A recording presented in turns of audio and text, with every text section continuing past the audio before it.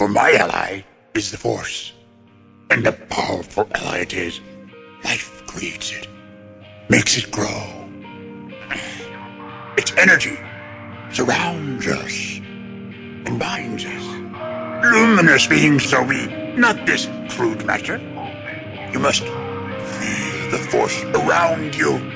Here, between you, me, the tree, the rock, everywhere.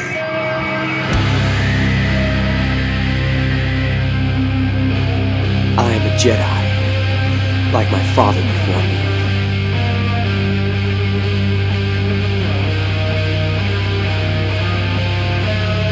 You don't know the power of the dark side.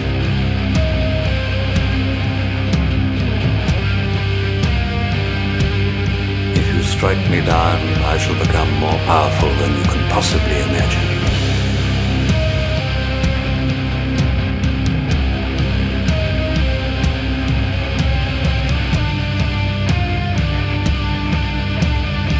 Bad feeling about this.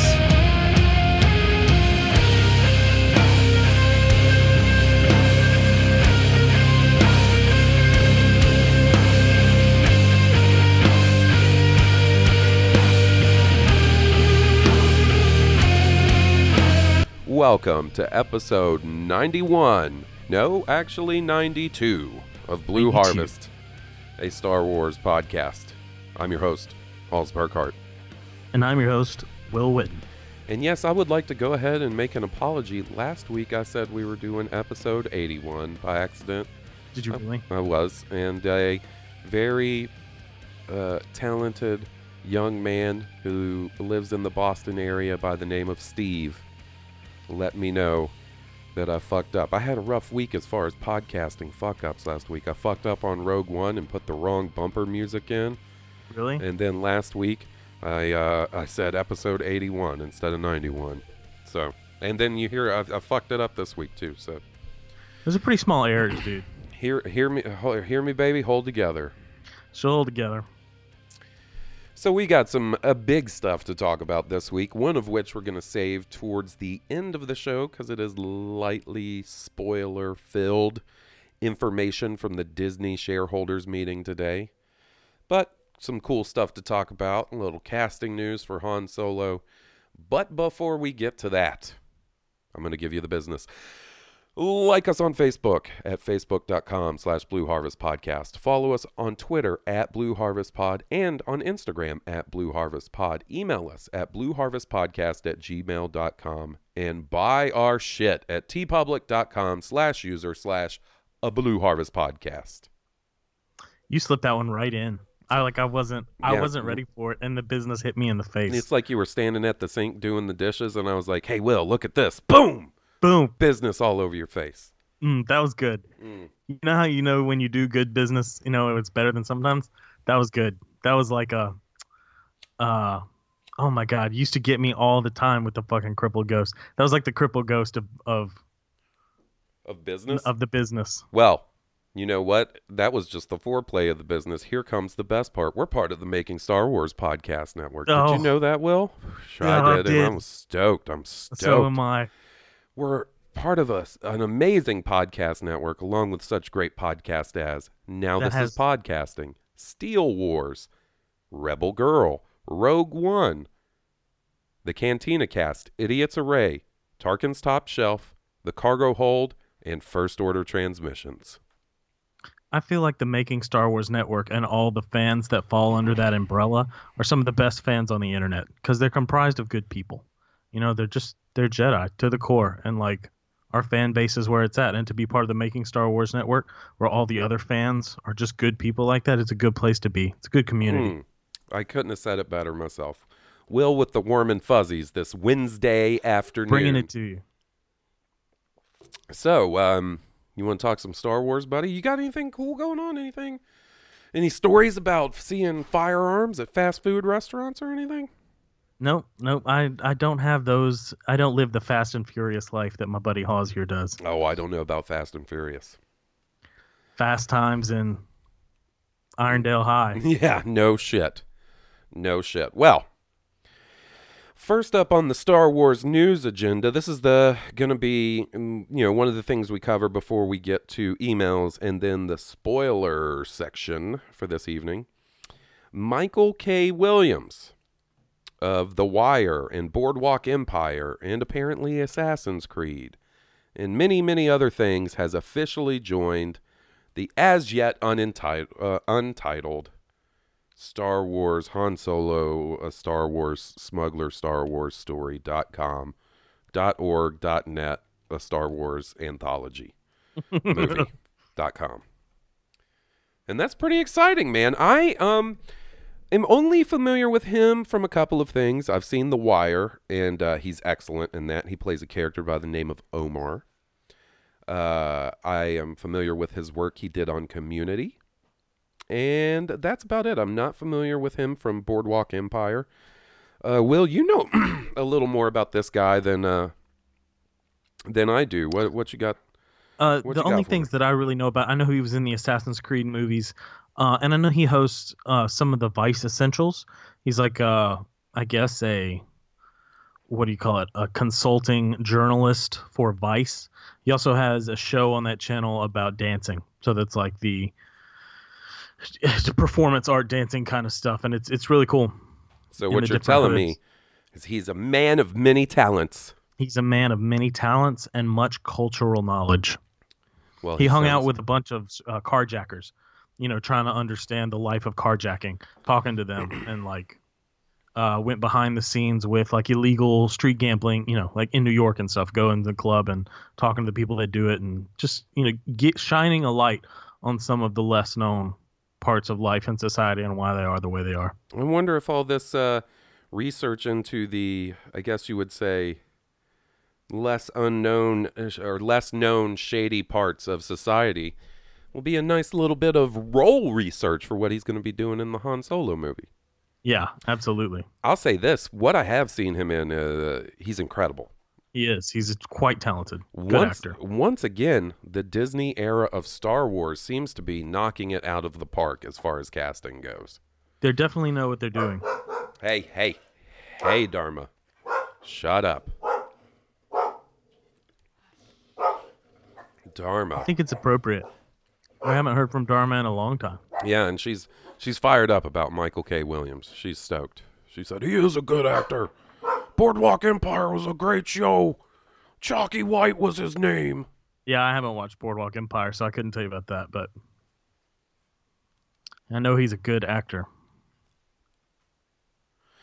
What do you think? I mean, it's hard to say with this kind of thing.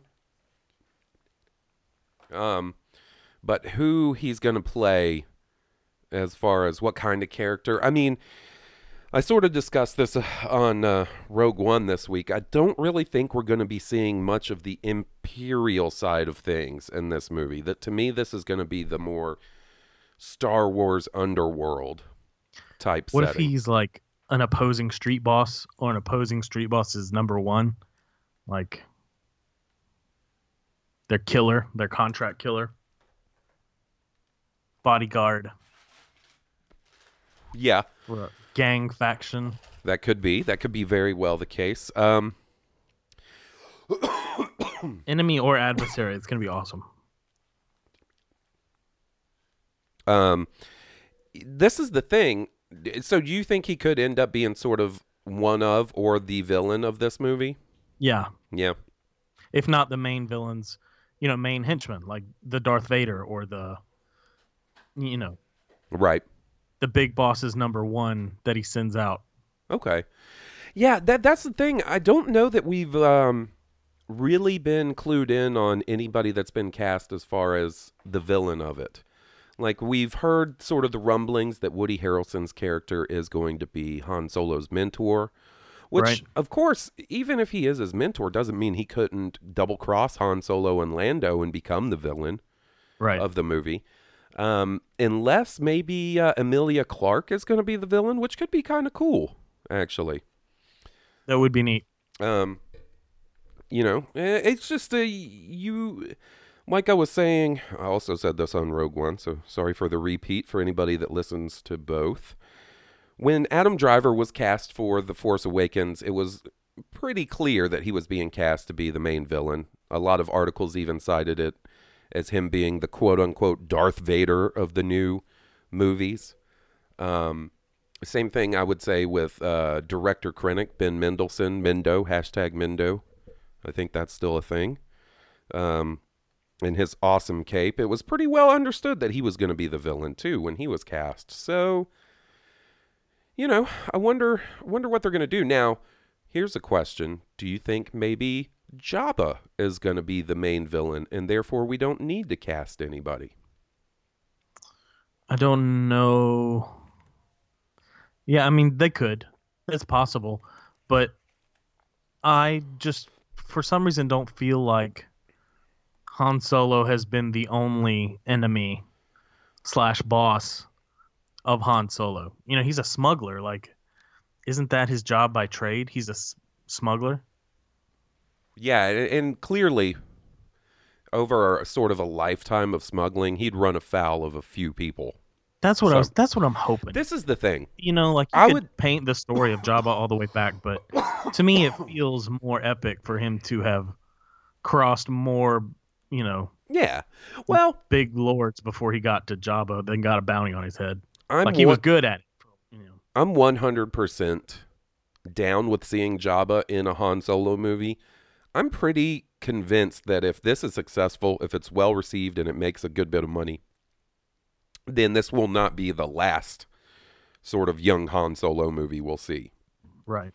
You kind of wrote yourself into a corner with Rogue One where you can't really do, when I say a sequel, okay, yes, A New Hope is the sequel to Rogue One, but you can't carry put the on end of that movie 5 seconds before A New Hope. Right. And so you can't really do a sequel with those characters because they're all dead. Yeah. You don't have that case with Han Solo. Right. They've got a long lifetime of these characters looking the way they do till they get older, Right. And who knows, I don't know how old he's supposed to be in this movie, but you've probably got 10 to 15 years, somewhere in that range, to fill in, because I think Han Solo's supposed to be 35 in A New Hope, somewhere in that area. Yeah. So, if this is 10 years before he's 25, 15 years before he's 20, so, you could stretch that out. And, what's wrong? If this dude nails it as Han Solo, I'm 100% confident in Donald Glover as Lando. I'm 100% confident in the rest of the casting. And it's not that I'm not confident about Alden Ehrenreich as Han Solo.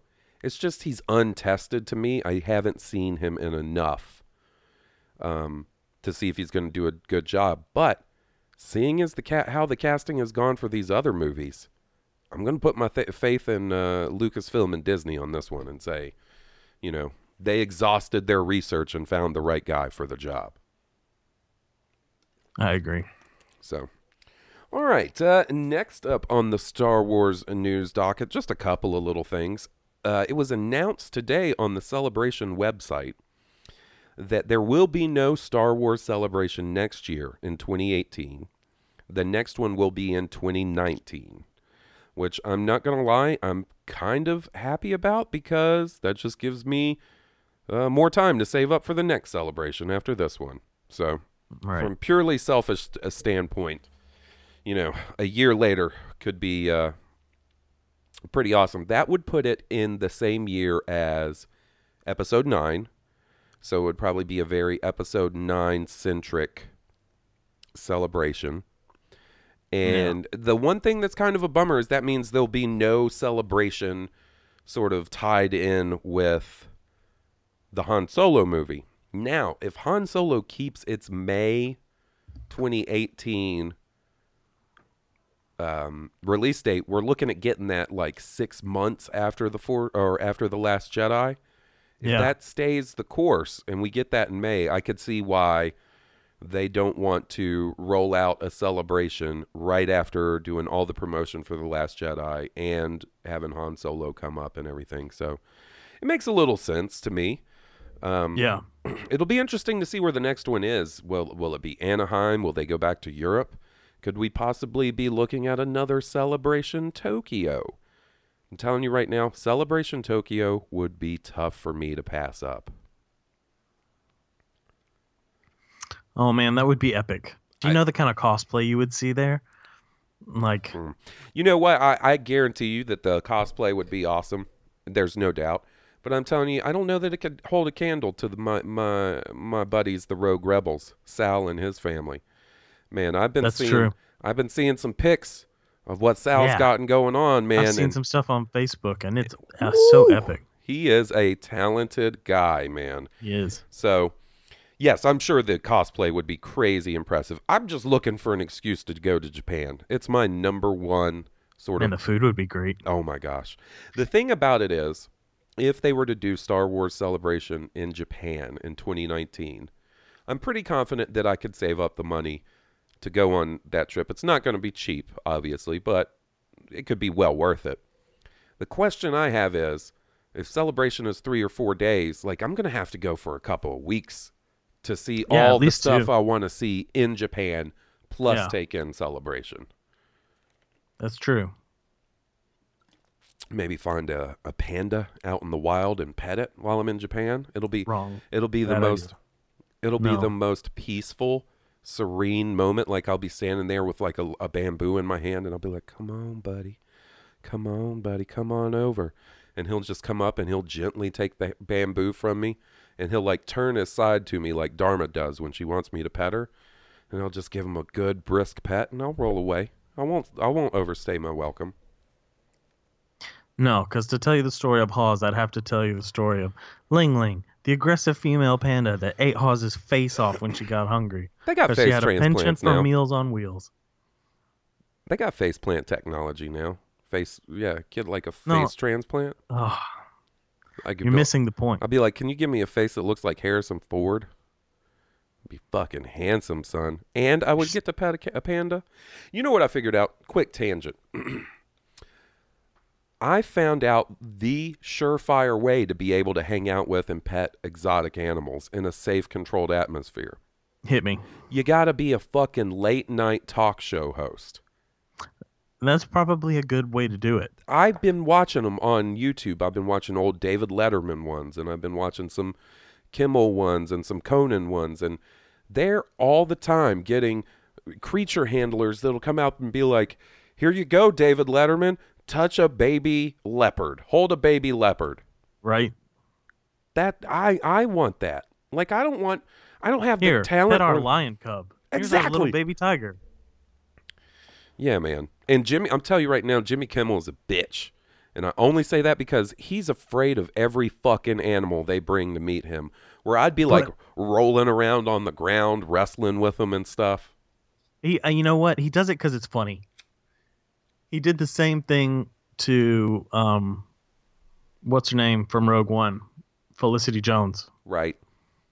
You know, like he acts like she was going to hit him because it's funny. And that's also part of what makes it it's not funny because, I don't know. You know what I'm saying? Like, oh, you're scared. Like, look, I'll say this. Of all the late night hosts that are around now, Jimmy Kimmel is the one that I can stand the most. Yeah, me too. So... I had something I was going to say about petting animals. Oh, and like Jimmy Fallon laughs at his own jokes. So we know someone through, he's a listener. I don't know how much information he wants me to give out, but we both talk to him a good bit on like Facebook and stuff. He works in a Hollywood capacity as an editor on a very popular TV show. Okay. He knows who we're talking about. He knows. If he's got any, I'm talking to you, buddy. If you've got any Hollywood friends that are interested in a 30-minute late night format show where a fat guy in a wheelchair hangs out with exotic animals, let me know. Give him my number. Because that's what I want to do. Like, I can be the guy over in your band that you throw to. Oh, no, you're going to be there because the reason I want you there is because every time like they bring out a tiger and I get to pet it, I'm just going to look at you and go, "You were so fucking wrong, Will. Look, I'm petting this fucking tiger so good. Oh, he loves it." And I'm going to be standing back a reasonable distance and be like, "I'm glad you're having a good time. It's a statistical inevitability. Just give it time." Yeah. Well, you know what? None of those guys ever got eaten by an animal, and I would be the first. Knowing my luck, I would be the first late night host that's like, tragedy strikes the Burkhart Animal Power half hour.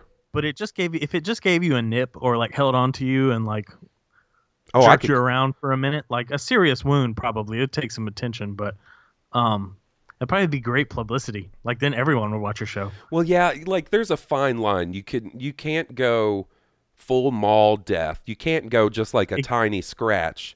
Right. You also don't want to go Siegfried and Roy getting carried off. That's what I was about to say. You know? don't want to Siegfried and Roy it, but somewhere below you Siegfried can and crocodile Roy. hunter it right before death. I'm sure he got nicks and scrapes. All the time. I saw that poor dude getting bitten by. And see, this is the thing. Like, there's got to be a rule. No bugs. Like, I don't want hissing cockroaches, giant Oz doesn't do spiders. insects. I don't Not do in the insects. So, reptiles, mammals, I'm cool with. Amphibians, crustaceans, for the most part, I'm cool with. I ain't got no time for any bugs, spiders, mantises, anything like that. But you bring me anything else, I'm down. I'll pet it. I take a general policy to pet what needs to be pet. Pet what wants to be pet. I don't have a desire to pet a snake. Snake doesn't need me to pet it. Doesn't want me to pet it. You We're know gonna what? leave it that way. I'm pretty Spider sure doesn't need me to pet it. I'm not gonna pet it. That's fine. I don't. It's not like I would hate it, but they hate touching one because I did when I was little. But the desire to hug animals stays. I don't want to pet a bear. Bear doesn't want me to pet it. That's fine. Like, and there was that one time you petted my chocolate spider. That was interesting. I purred like a contented cat. and I've hugged you like a sweaty bear before. Yeah, we do bro hugs. We're buddies. We're not afraid to hug. We're not too manly to break out a good bro hug. Oh man, that's how I'm safe in my sexuality. I'll hug a dude all day. If I wanted to bang you, you'd know it. And I might you have known it. I might, and like if I know you well enough, if I know you on a will level, the first time I see you in a couple of months, I might grab your package. You did. I It did. I got a It did. handful. It did. Handful, son. Well, that's gonna do it for news. I was thinking about the juicy ripe tomato. Oh, so juicy. So juicy. I'm pretty sure that show I just pitched was Brian Fellows from Saturday Night Live, by the way. Oh, Brian Fellows. Yeah, that's it. Shit. All right. Not that original, I guess. All right. So you want to do some emails, and then we'll get into the juicy The Last Jedi details that we were given this week. And by we, I mean anybody that has a Twitter account and wants to look that kind of thing up. Let's do it.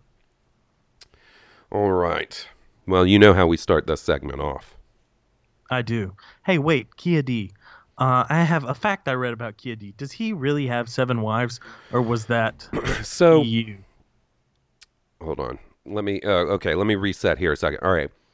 Sorry, I didn't mean to. No, it's totally fine. In the EU, he did have multiple wives, and that was because his planet had a low population, and he was allowed an addendum from the Jedi Order to have his planets. Yes. It's like his religious belief to be polyamorous. Not polyamorous, I don't know if polygamous. I don't know if it was so much his religious duty as it was like his duty to repopulate. Yeah, societal duty to repopulate the planet and stuff. Right. I don't know if that counts anymore. That seems like one of the things they'd be like, yeah, let's get rid of that. Let's sweep that. Let's pretend that didn't happen. Yeah, let's like that dude with the big dick head. He doesn't lay 7 ladies at once. No, he doesn't have 7 wives. All right. So in honor of the Poonhammer, Poonhammer Kia D, literally, let's rock it.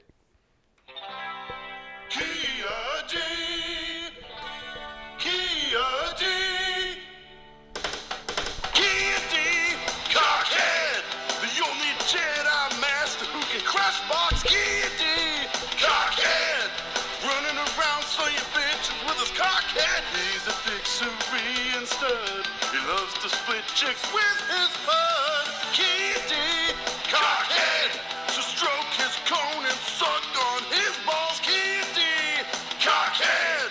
What you gonna do when he comes on you now? He's a Jedi Council stooge.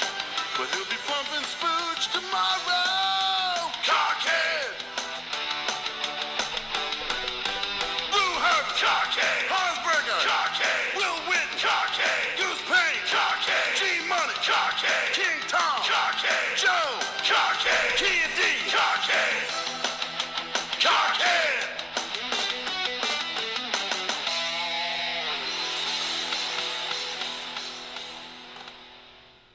He has a binary brain. Oh, look, Will hit up the Wikipedia while we were listening to that jam.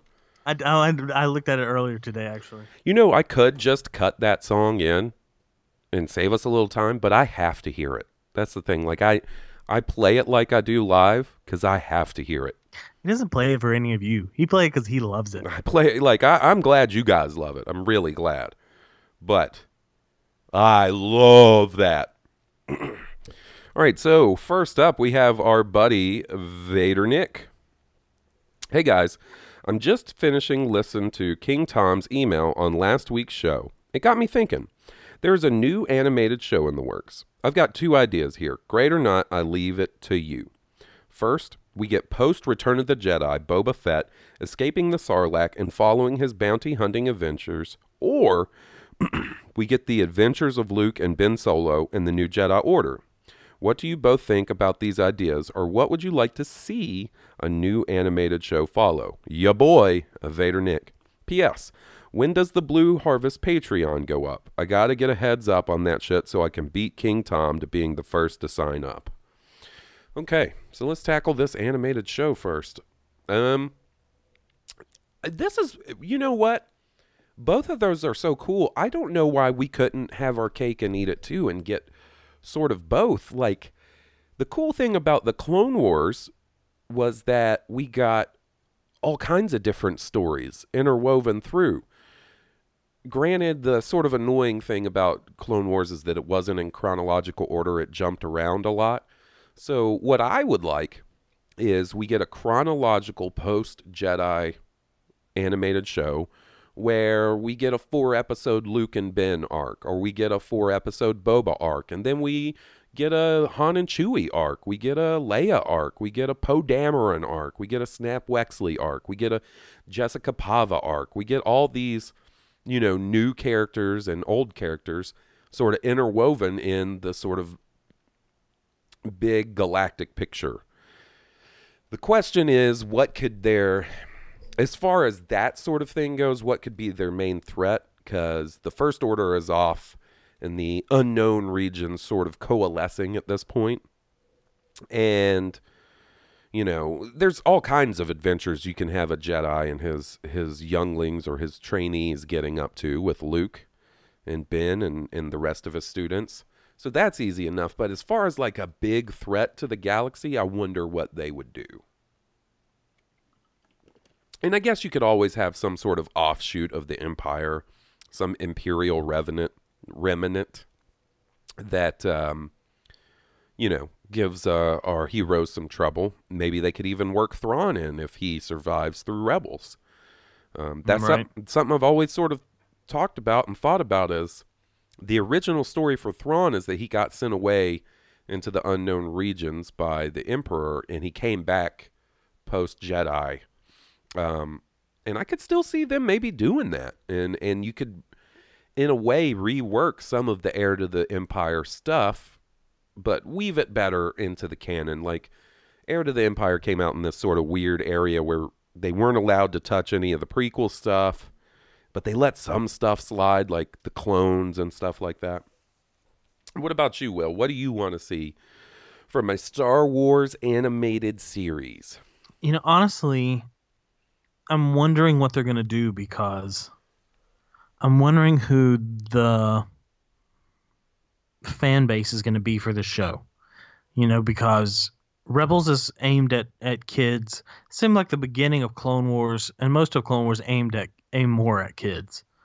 You know, the thing is going back and watching Clone Wars, it's not necessarily, I mean, there's definitely some kiddie stuff in it, but as a whole, it's a good bit sort of more mature storytelling. I feel like it hits that as it, you know, as it gets going. It does hit its stride. The beginning of it starts, I feel, more simple, if that makes sense. It kind of does. And when you look at, say, like Ahsoka's arc in that, show, it's really good because she starts Right. off as sort of the annoying sidekick character, but by the end, when she leaves the Jedi Order, like, holy shit, what a classic Star Wars character is born. Like, an amazing addition to the Star Wars universe is in Right. place. She's awesome. Like, I don't mind if they do characters that are more kiddie and stuff like that, as long as they let them grow and become, more mature and more, I don't know about hardened, but, especially if they're in, like, battle situations and stuff. But that is a good you question. even see them grow old. Like, it's a generational thing. You've seen old Ahsoka. She's crossed 2 animated series. So, one could be them young, and then the next one could be them, like, older, adults. That'd be okay with me, but I think it'd be cool to have 2 in 2 different timeline. I just, because different series are aimed at, Archer is not aimed at the same crowd that Clone Wars is aimed at. You know what I There's mean? some crossover, but I see what you mean, obviously. I mean, there are there's different animated shows, and I'd like one that was a little more mature. It doesn't have to be, R-rated or, but a little more PG-13 than PG, if that Yeah. makes sense. Yeah, for sure. I would say that Rebels as a whole is generally, I would say, like, if you were to take some episodes of Rebels and put them into a theater, they'd probably, depending on the arc and the episodes, be in the G to sometimes PG area. Yeah. I do know what you mean. I would like a little towards the end of PG-13. And I don't know why we couldn't have both. Why you couldn't have a show that was aimed towards the younger kids and a show that was aimed towards being a little closer to a for everybody. I think Rebels is for everybody, but there is the occasional thing that I'm like, oh man, that's not for me. Gets a little slapsticky and stuff, and while I do think that kind of humor has its occasional place in Star Wars, there's clear evidence that it needs to be done, quote unquote, right. Right. Some of the stuff between C-3PO and R2 in A New Hope is a little slapsticky. They're kind of like 2 of the 3 Stooges at the beginning on Tatooine. Right. C-3PO's bossing R2-D2 around and kicking him and slapping him and stuff. Yeah. But, and I don't know why when I was a kid, when R2 gets shocked by that ion blaster by the Jawa and he makes the noise and falls over, that always cracked me up. Yeah. So what if they said, Will Wheaton, we're flying you out, you're going to become part of the story group as head of development on a Star Wars animated series. The proviso is it cannot be rated R. It has to be like, a PG-13 and under type show. What do you do? I'd do the story of Luke's first Jedi class. Okay. And I'd probably do an adventure with Luke after Return of the Jedi. I gotcha. So you're more in the you want to see a more Luke Jedi focused type thing. It'd be good. Yeah. I mean, I can see how the story of the Damerons might be cool if it, was worked from those comics. Yeah, where they're on Yavin with the Force tree and shit. Yeah, that could be cool. Right on. Now, secondly, Vader Nick asked us if we were going to be starting a Patreon. And I'll say that it's not out of the realm of possibility. I feel like we've got to, be able to provide some quality extra content for a Patreon. That's the thing that Steele and the guys over at Now This Is Podcasting do so well, is you get a lot for your Patreon donations with them. And I don't want to be in the position where I feel like I'm not giving our listeners or anybody that would potentially sign up for that thing the short end of the stick. So I've got some thinking to do on that. It will not be anytime soon. I'll say that, mainly because I still feel like we got to build up a little goodwill with our listeners. No pun intended, Will. That's like, you got one. What do you need another one for? Where there's a will, there's a way. And what I mean by that is, Steele and the guys over at Now This Is Podcasting, they've been at it quite a bit longer than us. They have shown that they can consistently provide excellent content, and they offer something. You know what I mean? They're established. I don't want to jump the gun on it. When and if we do a Patreon, I want to make sure that we can provide some extra content to you guys to make the Patreon donation worth it, and B, that there's a need for it. We don't want to. I'm just saying, like, if there's excellent Patreons to go sign up for, and You know what we could do? What's that? We could put, my Skype. You know how I always put the video on and you don't? Like, you could see my face while we record, and we could put that on Patreon. That syncs up with the podcast. Yeah, we could do some sort of, occasional put your cam live on streaming. and put it on Jesse and the animals. We could definitely do some sort of live streaming, and there's options out there. It's just, also a matter of time with me. I do 2 Star Wars podcasts. Yeah, I have absolutely. a full-time job, and I'm in we could have special edition relationship. T-shirts and art and stuff. Yeah, I mean, like I said, there's plenty of things we could offer. Lightning has struck my brain. I just want to make sure that, like I said, if we did it, there was a need for it, and that we did it right. Got what you paid for. Yeah, that we did it right and didn't, screw any of our listeners over. That's more important to me at this point, is trying to, just make sure we take care of our listeners. So next up, we've got an email from, and I could be wrong, but I'm pretty sure this email is from Red Fox from Sanford and Son. That's what his email says. It's Red Fox. Oh. He's coming, Elizabeth. He's coming, Elizabeth. Lamont. Actually, no, his name is Neil. Dear Halls and Will, I'm a recent addition to the Moisture Farmers of Blue Harvest podcast and look forward to it now every week. There are also other numerous podcasts from the Making Star Wars Network that I listen to as well, like Now This Is Podcasting and Rogue One. My question for you is about the end of Revenge of the Sith. In one of the last scenes, Yoda informs Obi-Wan that he can contact Qui-Gon Jinn with practice. Now, I've always assumed that meant Qui-Gon would appear to him as a Force ghost, as he does to Obi-Wan. Did you guys take Yoda's message to mean that or something else? If there was ever a standalone Obi-Wan film, I would think this would be a fantastic part of it. Your thoughts on this? Thanks again for being one of the best parts of my week. Your friend in the Force, Neil from Chicago. Thanks, buddy. That was very kind. Yeah, thanks, Neil. And thank you for the email. So, the deal with Qui-Gon, as I understand it, is Qui-Gon doesn't attain the ability to become one with the Force until after he passes away in the Phantom Menace. That's why, and so he can't appear as a Force ghost. He hasn't mastered it to the level of, say, an Obi-Wan or a Yoda. So there's some arcs in the Clone Wars, if you haven't seen, that sort of touch on this. The arc that ends the show, Yoda's last arc, is excellent, and it sort of touches on that.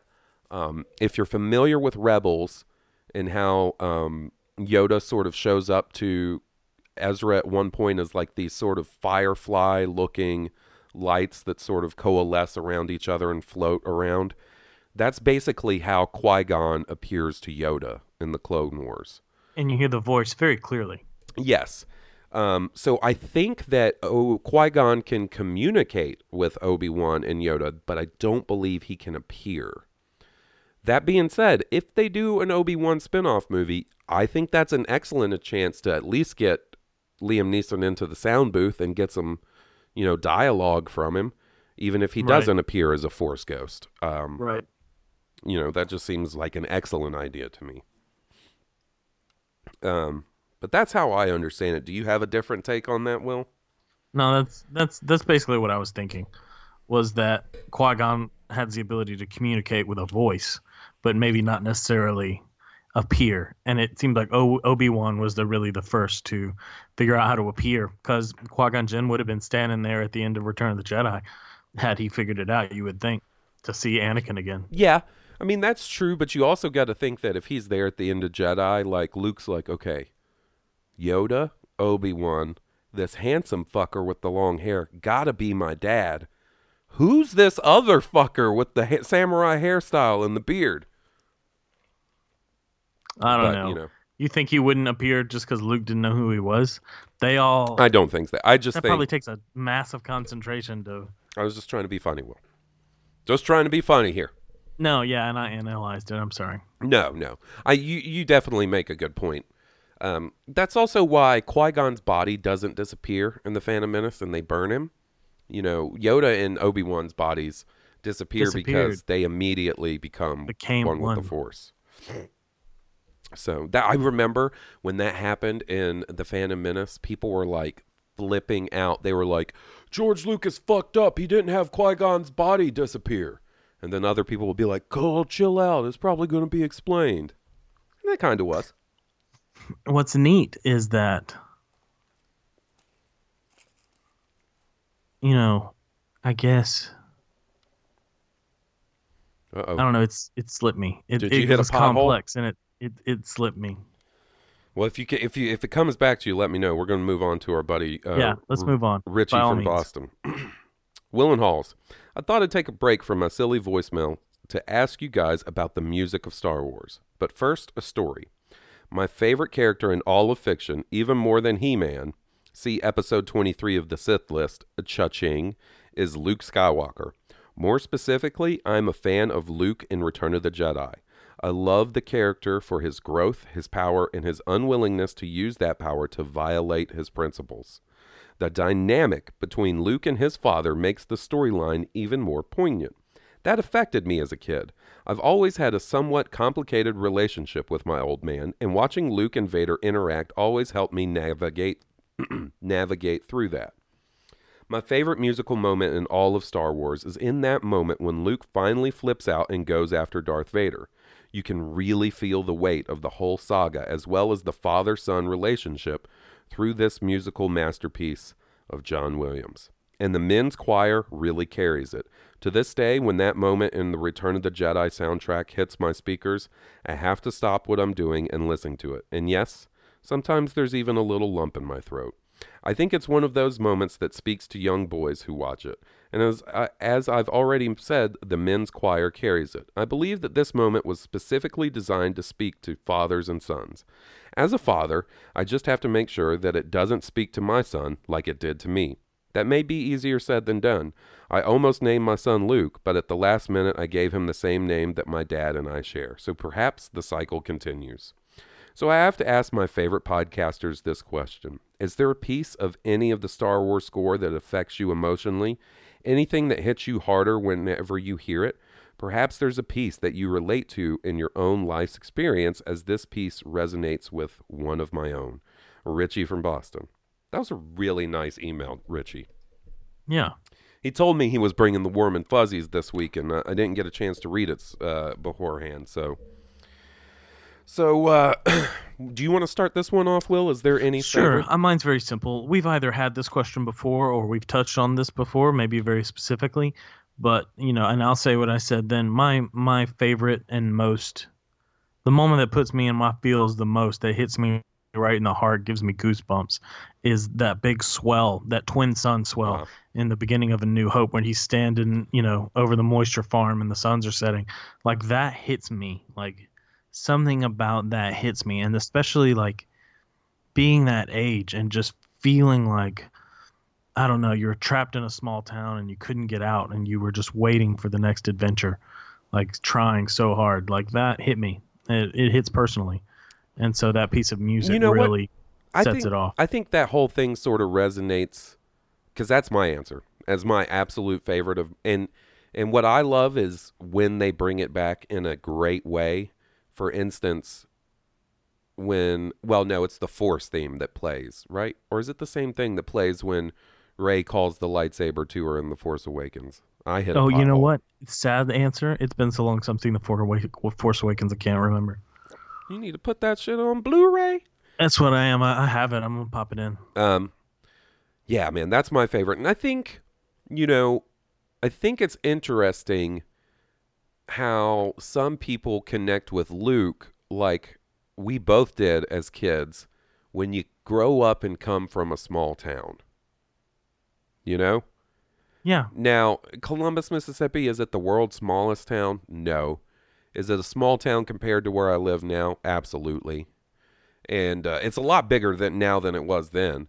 But I definitely identify with that sort of thing. Part of that is going through a process of being different. You know, it wasn't just, for us, it wasn't just a small town. It was that we were different. Like, we read books. We were into comic books. You know, we liked superheroes and movies. Right. And, like, all my friends like hunting and, you know, ESPN. Well, and, you like, know, I'm weird because I didn't like any of that stuff. I So, had like, getting friends into a- that definitely were into... You know what? I was thinking about I this didn't the other really. day. And I was just saying, like, getting into college and stuff like that, moving to a Right. bigger city, I found enough people that I was like, oh, I belong here. Like, My enough buddy people are Steven, into what I'm into. my buddy Steven and my buddy Mike were definitely into Star Wars. They were definitely into comics. You know what sort of brought kids of my generation and your generation together, though, was the fucking Nintendo. It was. That 'Cause was our common ground. 'Cause Everybody played video Nintendo. games. And I feel Yeah. like Nintendo was sort of the gateway drug to nerdier stuff for It was. kids. You're You know what very I'm right. saying? Like, For kids that would not have otherwise right, been. right. And like, you know, I feel like it's definitely not understated, but I was thinking about it the other day, the impact that one fucking piece of electronics, a video game system, had on me and my friends and everybody I knew growing up. I remember, And the family unit, for that matter. Like, your Oh, parents yeah. and grandparents playing this thing. like, my dad has not played a console game since the Nintendo, but he Ditto. played Nintendo hard. I would get up in the morning and be eating my Cinnamon Toast Crunch, and my dad would be like, beat Mario last night. Beat Mario 2 last night. Beat Wizards and Warriors last night. And I'd be like, oh, you got to show me. And he'd be like, no, you got to figure it out on your own. And then I remember trading punch-out tips with kids at school and be like, oh, you know how you beat King Hippo? You punch him in the fucking mouth. And then Exactly. he shows his Band-Aid. Yeah, man. Man, such a good time. That's it. And like my dad's first partner would play late at night. Same thing, Mario. You know, seeing how far he could get, and like he would cuss up a storm, like there was a drunk sailor downstairs. But he'd wait till we went to bed. So, but if I woke up in the middle of the night, or if it was loud enough, I could hear it. And if ever he started cussing when we were little, I'd be like, Dad, Jeff's using his Nintendo words. I was And, about to say, like, oh, you referred to cuss words as Nintendo words? Nintendo. I they were almost Nintendo words. glanced over that. Holy shit. That's awesome. Nintendo words. No, those are bad Nintendo words. You're like- going to hear a lot of Nintendo words during this podcast. Yes, you are. Yeah, that's the thing. Like, your dad and Jeff weren't hardcore gamers, but But they gamed, dude. They My dad gamed? played Summoner. Like, I guess I said he Mhm. didn't play. Jeff actually probably played more Nintendo, and Dad played the games. Like, my dad played WoW at one point. Like, your dad, dad played played WoW. He loves Summoner. Elder Scroll games. He loved Yep. Morrowind. The first time I ever went over to your dad's house in Huntsville, I may have been a little inebriated, and I Right. kept saying, "Forevermore, Sanchinados." Like I was nervous. Like I get nervous meeting new people, and like I was like, I don't want my new buddy Will's dad to think I'm a total fuck up. I sure didn't help my case, but he gave me Morrowind tips to like, you couldn't get this stuff online. He was like, no, what Right. you do is you get the levitation playing it spell. football. Yeah, The man. levitating spell and the boots of blinding quickness or something. Yep. He had blinding it speed. down. He did. He knew his shit. My dad was a first generation computer programmer. Like, we're talking punch cards. My dad was Right. graduated as a computer scientist, like with his bachelor's degree, and worked at Intergraph for a real long time before he became a clinical psychologist. So he was really into the computer games. Like, my dad was on that Tron level. Your dad also showed me how to cook not couscous. What's the other thing that he showed me? Couscous. Like I helped your dad. It wasn't couscous. It was something Food so nice they named it twice. it's something similar. That's Risotto? like risotto. Your dad showed me how to cook risotto one Yeah, time. dude, risotto's the bomb. All right. So next up, I forgot to mention when we were talking. You know what's really been getting to me lately, Star Wars music wise, is What's that? Leia's theme. for obvious reasons. And that's sentimental. I was watching. So the first example I had of this was right after Carrie Fisher's passing. Our buddy Steele did an episode of his call-in show where he hosted it by himself, and he just had people call in and share Carrie's stories and memories and stuff. It was beautiful.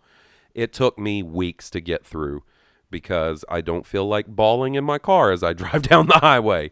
But the first time I went to listen to that episode and it started with Leia's theme, I backed out before the show even started. It was too much, man. And now, most recently, a few days ago, I watched The Force Awakens, and that scene when, Leia touches down and meets Han, you see them meet up again for the first time, and they play that theme. Oh, my God, man. Oh, my God. Tearjerker. All right. Next up, we have our buddy James, Halls and Will. Hey, guys. I must say that Halls' story about the altercation at Burger King was scary.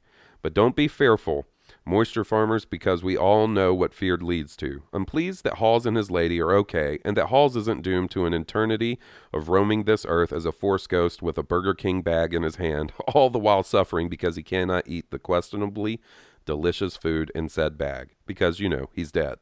Oh, I'd find a way. Death ain't gonna stop me from eating some delicious fast food. Or undelicious fast food. Can you imagine, man?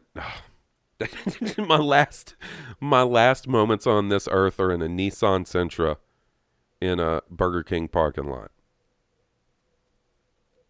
Man, it's sad to think about. Like a Jason Bourne moment or something. So I looked that guy up. I kept looking to see if it came up online or anywhere. You mean like his arrest? Yes, I finally found Really? it. He did get arrested. He got arrested for disorderly conduct.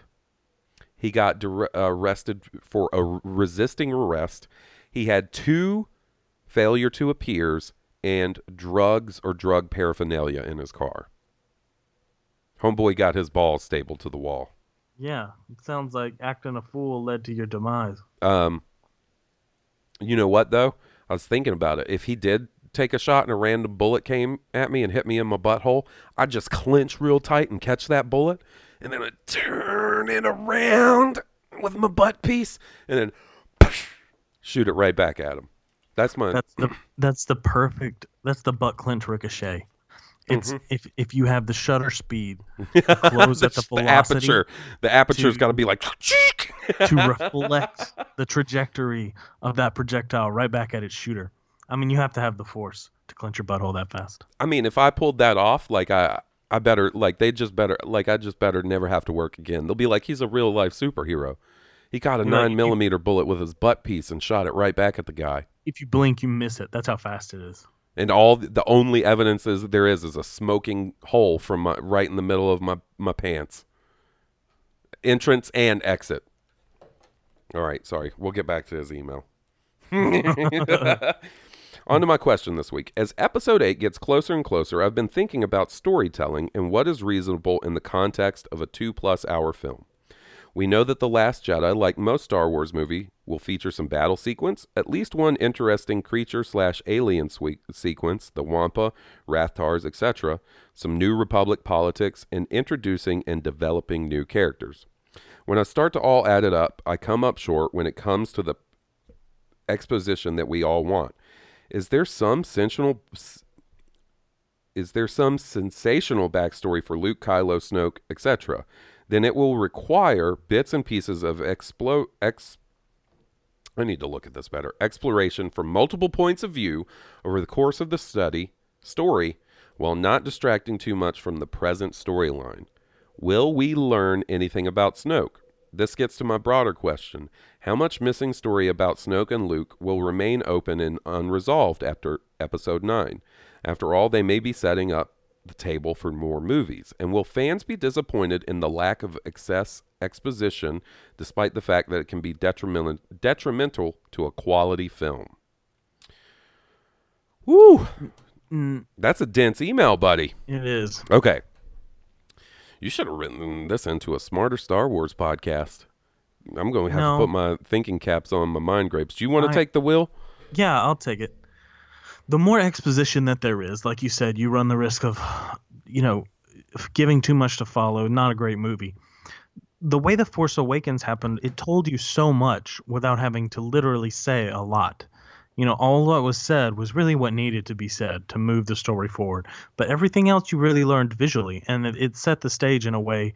Yes, you're going to get more of what Snoke, the conflict between Snoke and Luke in Episode 2, because you have to. The more you learn about Luke, the more you have to learn about Snoke and why he is the way.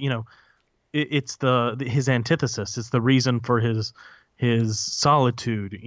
Clearly his subversion of Ben. But the more you learn about Kylo, the more you learn about Snoke. Like, you'll get Snoke from those channels, Right.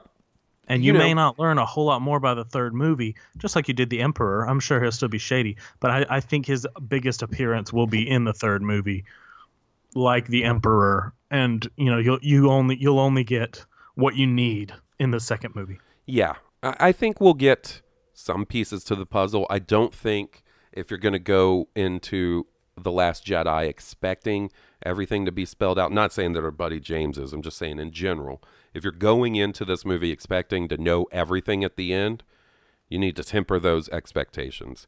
And I think Emperor Palpatine is a good sort of way to look at this. Look at the amount of information you had about him after the original trilogy, and it's not much. I think we'll have more with Snoke, but I don't think it will be completely ironed out. I think we'll get some hints, and maybe it's even some full-on answers about where he came from. But to me, if you do a good enough job with Snoke in Episode 9, that's an excellent, setup for either further movies exploring his past, which seems kind of unlikely to be honest, but books, comics, animation. I guarantee they'll cover his past in a book or something. Yeah. It'll be real dark too. Yeah. And that some of that stuff, like the Darth Plagueis books and the Darth Bane books and stuff that came out in the old EU, are absolutely excellent. So, I don't know that you would even want a full movie about Snoke's backstory, but that sounds like a cool-ass book that's going to fill in, what we don't know after Episode 9. And that's assuming that Snoke dies at the end of Episode 9. I assume he will, but who's to say he's not going to stick around and be the villain for the next trilogy, too? We don't know. I ain't got no crystal ball. Tell you this. I can think of, that's the only way I can think of. I got a Ben's bulletproof redemption. butthole. Yeah, is that Ben kills Snoke. That or sacrifices himself protecting everyone else from Snoke. Yeah. All right. So we have one more email and then two more voicemails. We'll do the voicemails last because I believe we might have a couple of Jedi Masters responding to our buddy Soars Mandeem that has been calling in and challenging them lately. But first up, in the vein of the Burger King story that we got a lot of excellent feedback on, I might add. Yeah. We have an email from our buddy Eric Struthers. Now, let me tell you something about our buddy Eric Struthers. He is a musical genius. All right. If you've heard the bumper music on Rogue One, the spoiler alert, the dude fuck that guy, that's all Eric. Eric knows other talented guys, like our buddy Dallas, who should really email in sometime. He doesn't really interact with the show very much. I'm trying to keep his secret identity. It's Kit Fisto's secret. There you go. But maybe I should go in and backmask that part and play it backwards, and people will be like, "Oh, what the fuck happened?" Or yes. He got together with our buddy Dallas, and he got together with our buddy Luke, who is an excellent artist. He did the current Rogue One cover photo on iTunes, the movie poster with me as a tank trooper and Johnny as Krennic. And they got together and they said, you know what? Fuck this. Fuck these blue harvesters and their moisture farmers. We're going to do them one better. We're going to make a Star Wars podcast. So they did. And it is The Bad Motivators. And you guys should check them out. So this is coming out on Saturday. I don't know if they'll have an episode out yet, but keep an eye out. From what I understand, for my buddy Dallas, next week, you guys will be able to check them out. And you should. You got time for one more Star Wars podcast. That's a good name. That is a good name. That is an excellent name. Another good name, the Laughing Fuzzballs. So, the Bad Motivators. You need to check them out, guys. Solid dudes. I'm sure it's going to be a very well-produced, excellent Star Wars podcast when you got three smart dudes like that behind it. They got your fine example, and I'm sure they're very capable. Dude, my fine example, I'd be trying to take examples from Eric as far as audio production goes. I'm serious. You know, if he has a brother, they're the Struthers brothers. The Struthers brothers. Well, anyway, this is what Eric has to say. Halls and Will, first off, you guys are crushing it week after week. Thank you for doing what you do. Thanks, Buddy. Buggy Buddy. The Burger King story reminded me of something that happened to me in the south side of the Chicago metro area, sort of near Midway Airport. At the time, I wasn't doing music as a full-time living, and I was in an electrical/mechanical construction trade. I was working on a new KFC that was slated to open in about 2 weeks, so the building was pretty much complete. The first thing that I notice is that the drive-thru has a completely bulletproof setup where the clerk is isolated from the outside completely by a very thick and complex plexiglass and acrylic tray rig. Man, he's talking some terms.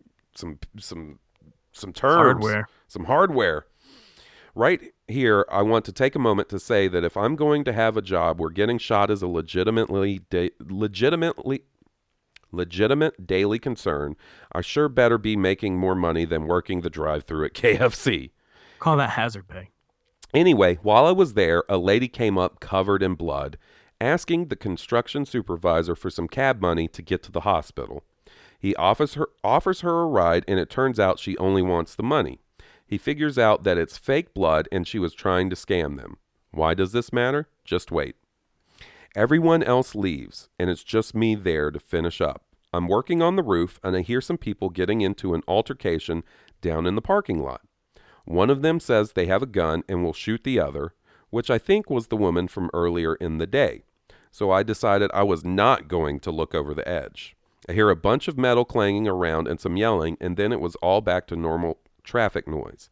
I wrap things up and get ready to come back down from the roof. When I get to the edge of the roof, I see that my ladder that I used to get up there has been stolen, and I'm stuck as stuck can be up there. I'm trying to gauge the drop to see if I can survive jumping down. I zipped up one of my tool bags and dropped it down into the fresh mulch in the landscaping to see how soft it may be.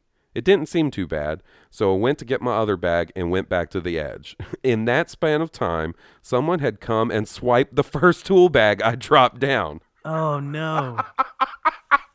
Oh, no. I'm looking all around and can't see anyone. I take a chance and drop down into the fresh mulch. Nobody comes to kill me, so I'm pretty pleased with myself.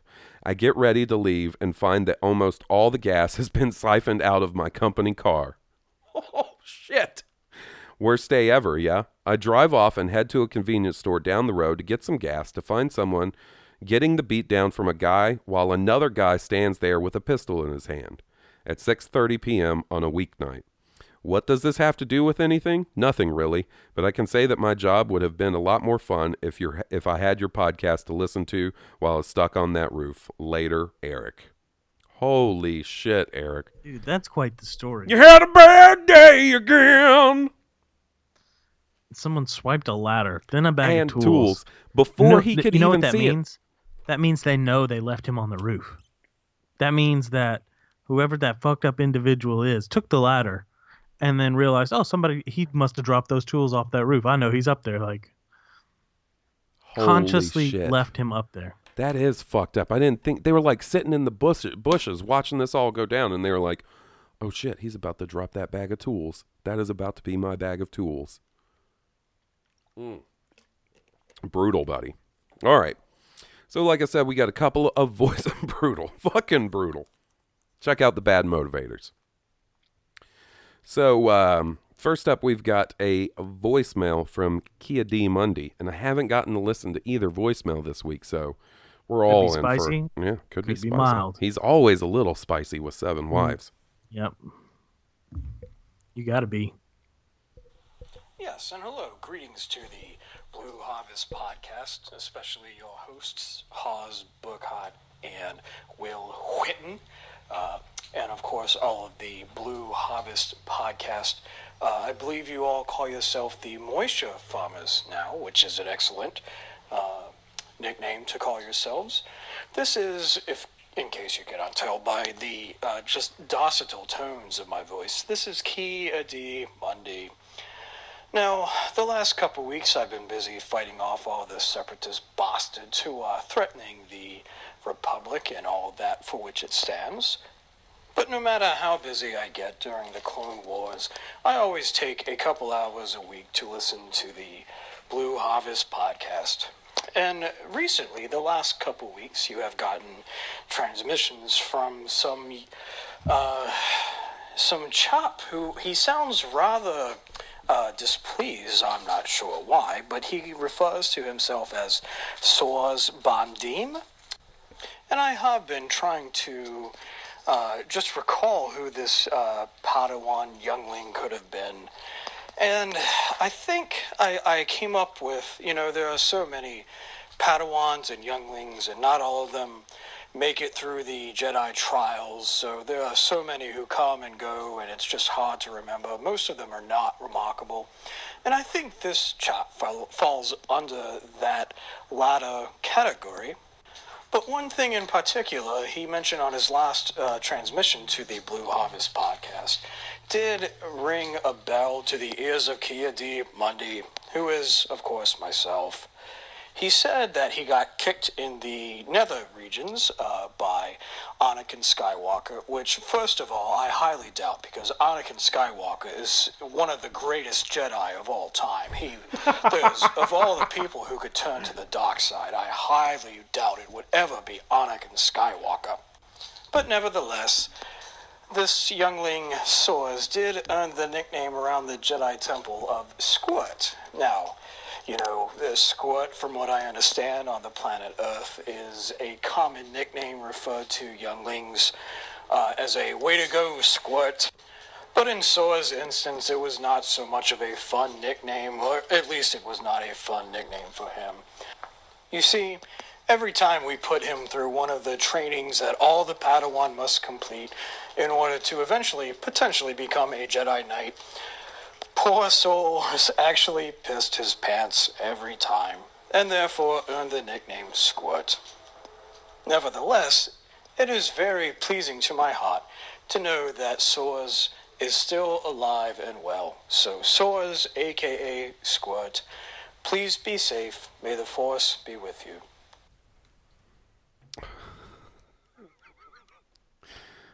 Kia D. That was insightful. Always ready to drop a little shade on other Jedi, that Kia D. Just a little bit.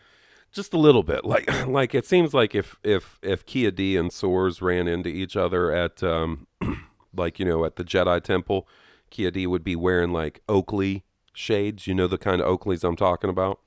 And he'd pull them down just to the tip of his nose and be like, "What's up, Squirt?" And wink, wink, and walk away. That's true. Well, next up, we've got another Jedi voicemail, and this is from Kit Fisto. And something tells me he might be addressing the same thing, so let's see. Uh-oh. Hello, Blue Harvest fans, moisture farmers, and especially the greatest hosts. Hold on. Knowledge. Why does Kit Fisto sound like Adam Sandler's goat character all of a sudden? Do you know what I'm talking about? Sounds like the dog. Sounds like the that's the Triumph, the insult dog. Okay, back to Kit Fisto's message. Oz Burkhardt and Sir William Whitted. For me to poop on! I'd like For to me start to poop off on. first by saying my vacation was awesome. I am one of the few beings in the galaxy that can fuck many chicks at one time because I have several cocks on my head. Yes, I am addressing the alt facts That's foul. of one That's foul. Jedi Master Ki Adi Mundi, the famous cockhead. What thing that Ki Mundi fucking forgets to tell everyone is he used to have a normal head. For me to was poop on! Normal, with a dumbass ponytail on the top, which I used to like because it kind of resembled one of my cocks. But one day we decided to play a joke on Master Mundy, and we said, hey, he needs headache medicine. Why don't we fucking crush up some Viagras instead of the fucking headache medicine and tell him to smoke that shit? Needless to say, it happened, and that is why now he can split chicks with his head pud. Because he's permanently Foul. from Foul. the cranium up because of this That's a good super excuse, though. powerful Celestin Viagra he smoked like some fucking Kentucky meth.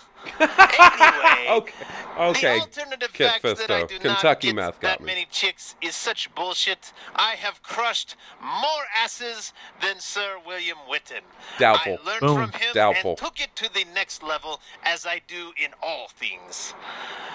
And to address also the fucking Euro trash kid Oh. who we thought got killed by Anakin Skywalker, and now he's fucking still alive. Anakin claiming some Sidewalker? That doesn't bullshit have the same that ring to it. Master Sidewalker. Mundy and myself, Master Fisto, are not as great as him.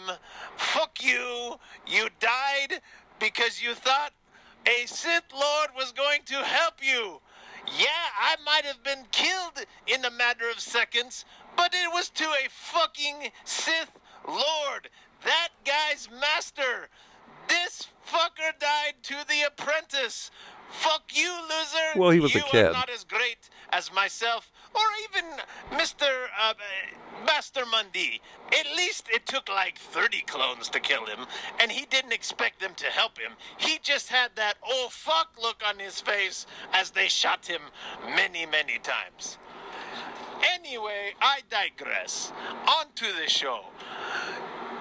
Master Witten, let me just say, I have never tried any delicacies from Earth until this recent vacation to the place I believe you call Las Vegas.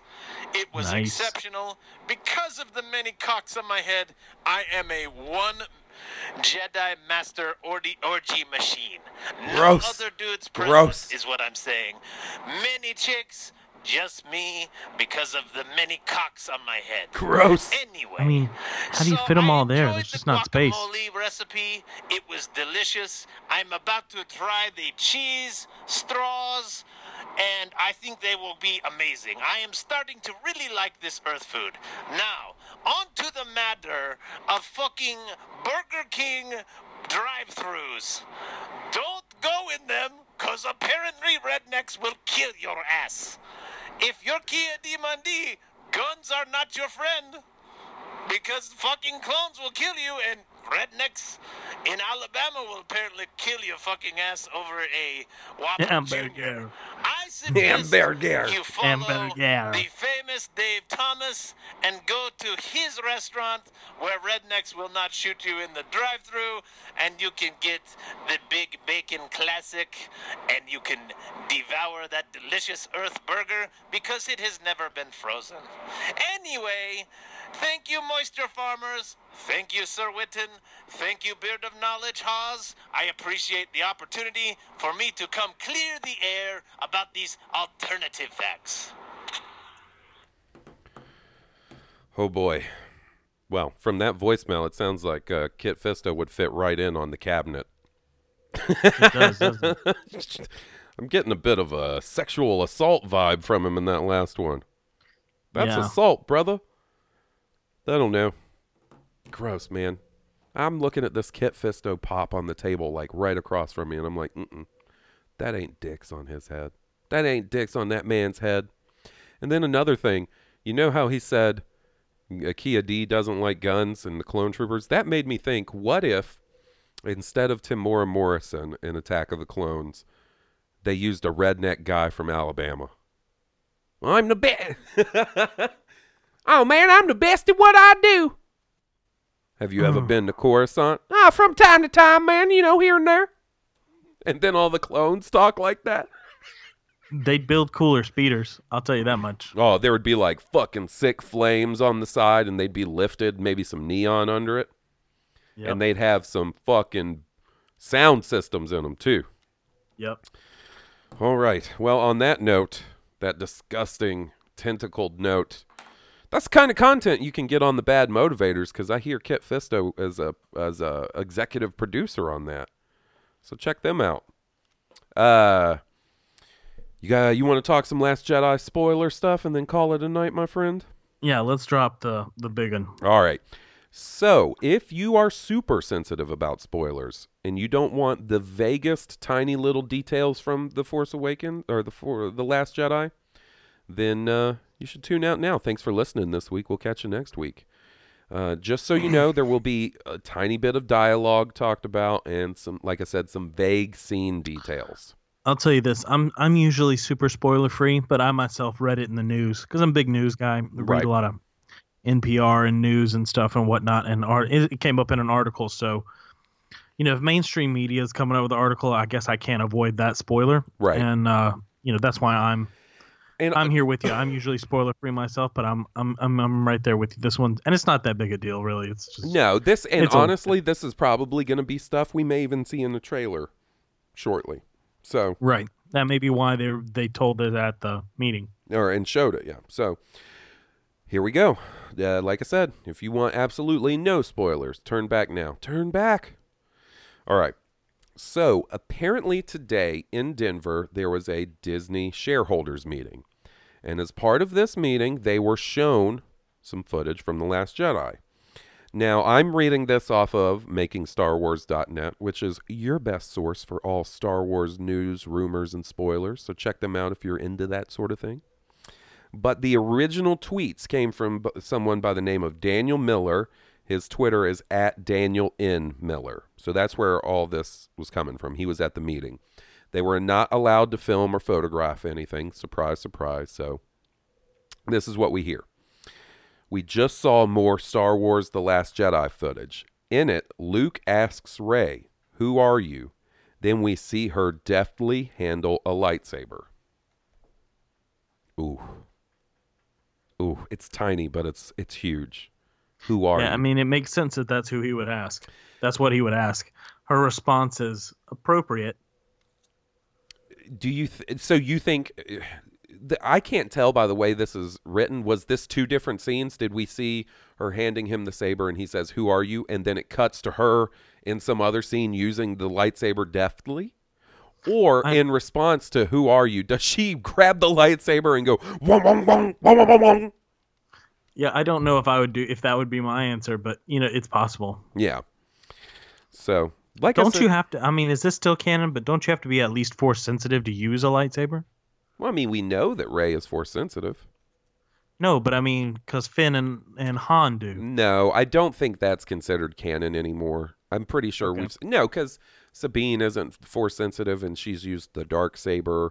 I don't believe the leader of the Death Watch that had the Darksaber was Force sensitive. So no. Okay. No, I was just making sure. I think maybe to be like Jedi proficient with a saber, you need to have Force sensitive.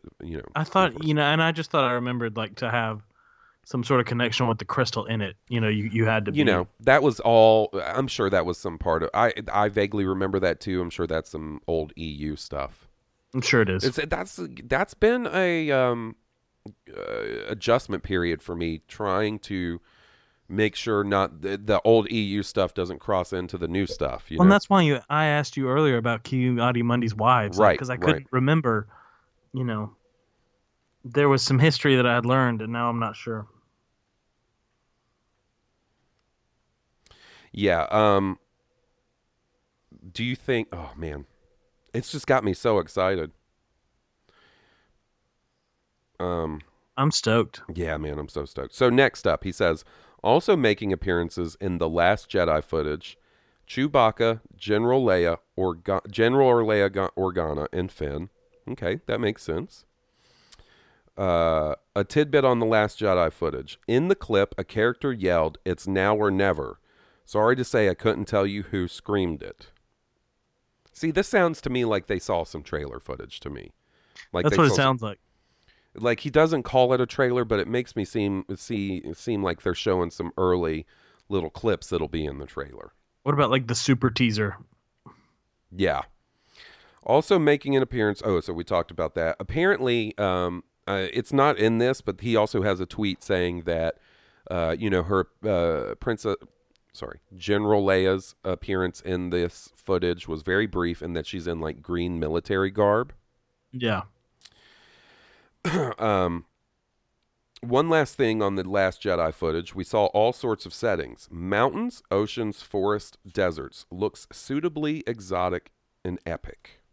Fuck yeah. So that's exciting to me. I like the new locations we get in Star Wars movies. Like, I like when they make the universe grow, and it sounds like we're going to get a nice little variety. This makes me wonder, mountains, okay, oceans and mountains, that's got to be Ahch-To, where Luke and Rey are. So that's going to be one, I would imagine. Forests could also be on there. Deserts, that's going to be some other kind of planet. So, I'm just wondering how many environments we're going to get in this. Right. And then the last tweet he had was pretty interesting. It was that there was a shot of a wobbling X-Wing taking fire as it flies through a giant starship. He said it looked like a wobbly bird. Oh, wow. So, space action sequence, it sounds like. It makes me wonder what kind of giant ship or whatever they're flying around in. Maybe it's the new First Order Super Star Destroyers that has been rumored we're going to be seeing in this. That'd be cool.